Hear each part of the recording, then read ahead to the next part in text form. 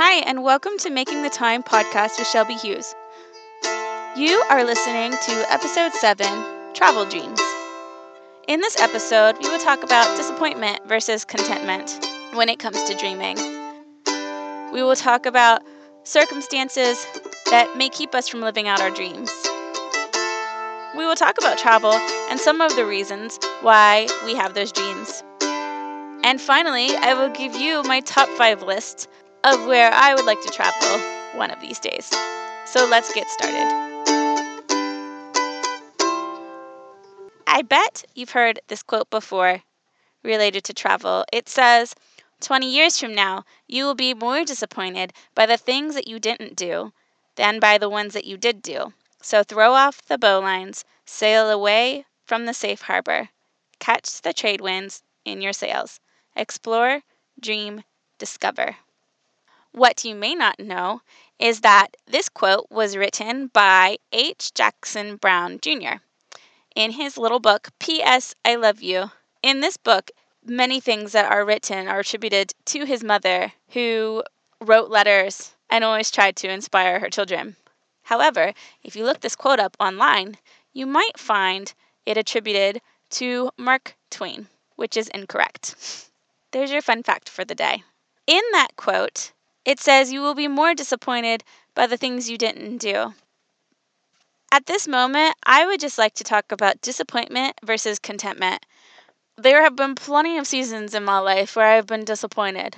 Disappointed by people, disappointed by circumstances, disappointed by failed resolutions or goals or dreams. However, I think that when we dream, we can choose to be content.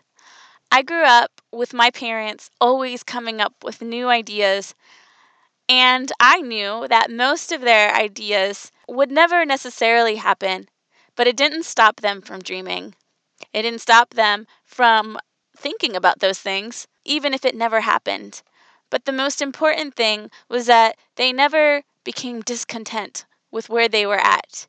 And in fact, they were always living the dream in the sense that they always wanted to build a cabin in the middle of nowhere, and they made that happen. And they always wanted to have 3 children, and they made that happen. I think a lot of times we were already living out at least one of our dreams, but it may not look as exciting as the dreams that we have that aren't as attainable. It's important that we choose contentment over disappointment, that we can dream, and dreams are good, but that we will not become discontent with the dreams that we hold and that we carry. One of my favorite scriptures comes from Philippians 4, and it was written by Apostle Paul, who was in prison when he wrote this. He says in Philippians 4, 10 through 13, "But I rejoiced in the Lord greatly, that now at the last your care of me has flourished again, wherein you were also careful, but you lacked opportunity. Not that I speak in respect of want, for I have learned, in whatsoever state I am, therewith to be content. I know both how to be abased, and I know how to abound. Everywhere and in all things I am instructed, both to be full and to be hungry, both to abound and to suffer need. I can do all things through Christ, which strengtheneth me." And that scripture is all the more meaningful, knowing where he was when he wrote it. He was in prison. He was in bondage. He was in need. And so the Philippians had sent some financial support, and he was telling them, it's not that I speak in respect of want, because I've learned, in whatsoever state I am, therewith to be content. I think it's okay to dream. I think it's okay to want things and to try to reach those things. Certainly most of us are wired up that way, that we dream and we try to reach for those dreams. Like I wrote over on Instagram the other day, I have a million dreams. One of those is to see the world. But my husband and I also have big dreams of being out of debt before we're 40. So traveling the world is on hold for now. We also have kids. I think it's okay to dream as long as you stay centered and content with the present day. Right now, life has us living other dreams, and they don't usually happen all at once. Sometimes we are given circumstances in which we can either choose to be frustrated about where we are when a lot of times those places are life-giving, where those places are beautiful, where the place that we are at may actually be a place that someone might dream of being. So I know for my husband and I, the two things that have traveling on hold are that we have small children, and it would be quite difficult to travel anywhere, even 2 hours to our parents' house at this stage in life. The other circumstance is that my husband and I are trying to get out of debt because we don't want to live our whole lives with college loans and a home loan and all the other loans weighing over our shoulders. So we are trying to be diligent in paying off our loans so that we can feel more free to enjoy life later. And so those particular circumstances are also dreams. The circumstance of having little children and getting to be with them and love on them, that has always been a dream of ours, and we are living it right now. And it's hard, and it doesn't always look beautiful. It doesn't always look dreamy. It doesn't look dreamy most of the time.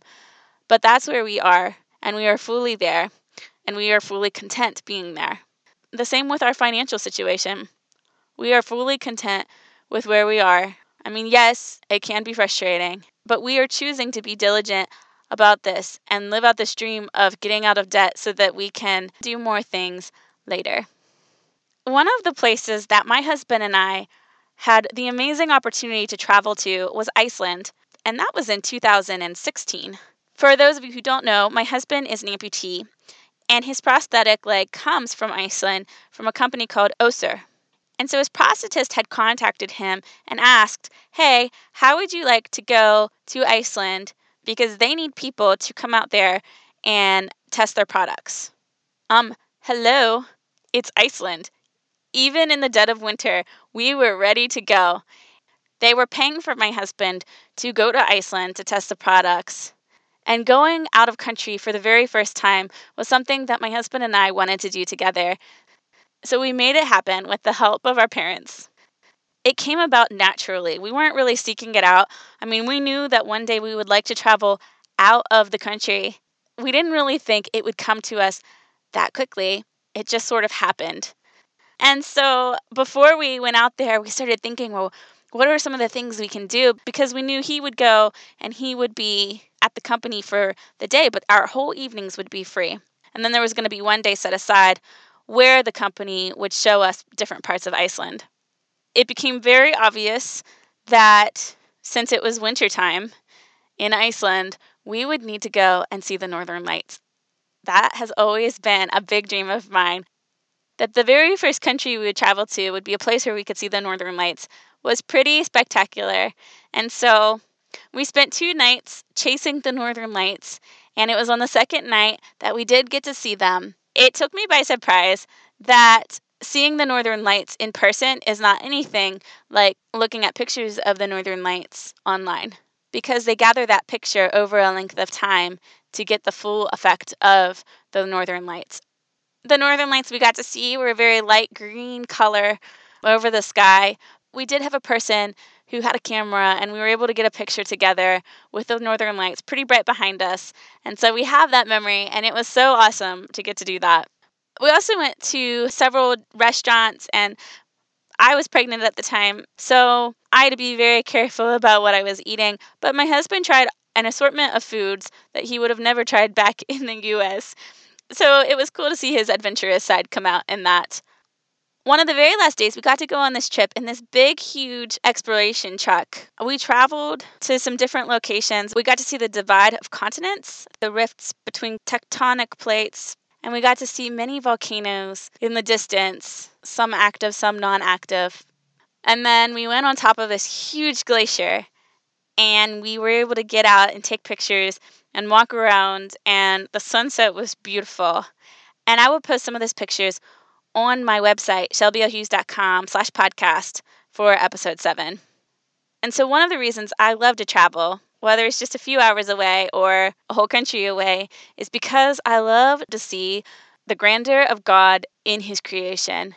All of the different things that make up this world and how creative and unique each place is, whether it's going from state to state or country to country. There's just so many different things to see that point to God's creativity. And I just love that. So my top 5 places to visit would be Ireland, the UK, Sweden, France, and Italy. Apparently, I just needed to backpack across Europe like Lorelai and Rory in Gilmore Girls. So I say go ahead and take the advice of H. Jackson Brown's mom. Throw off the bowlines, sail away from the safe harbor, catch the trade winds in your sails, explore, dream, discover.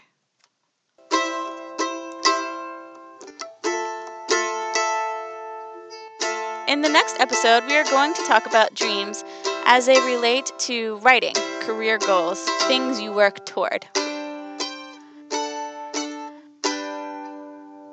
Writer or not, I hope you will join me on the next episode of Making the Time.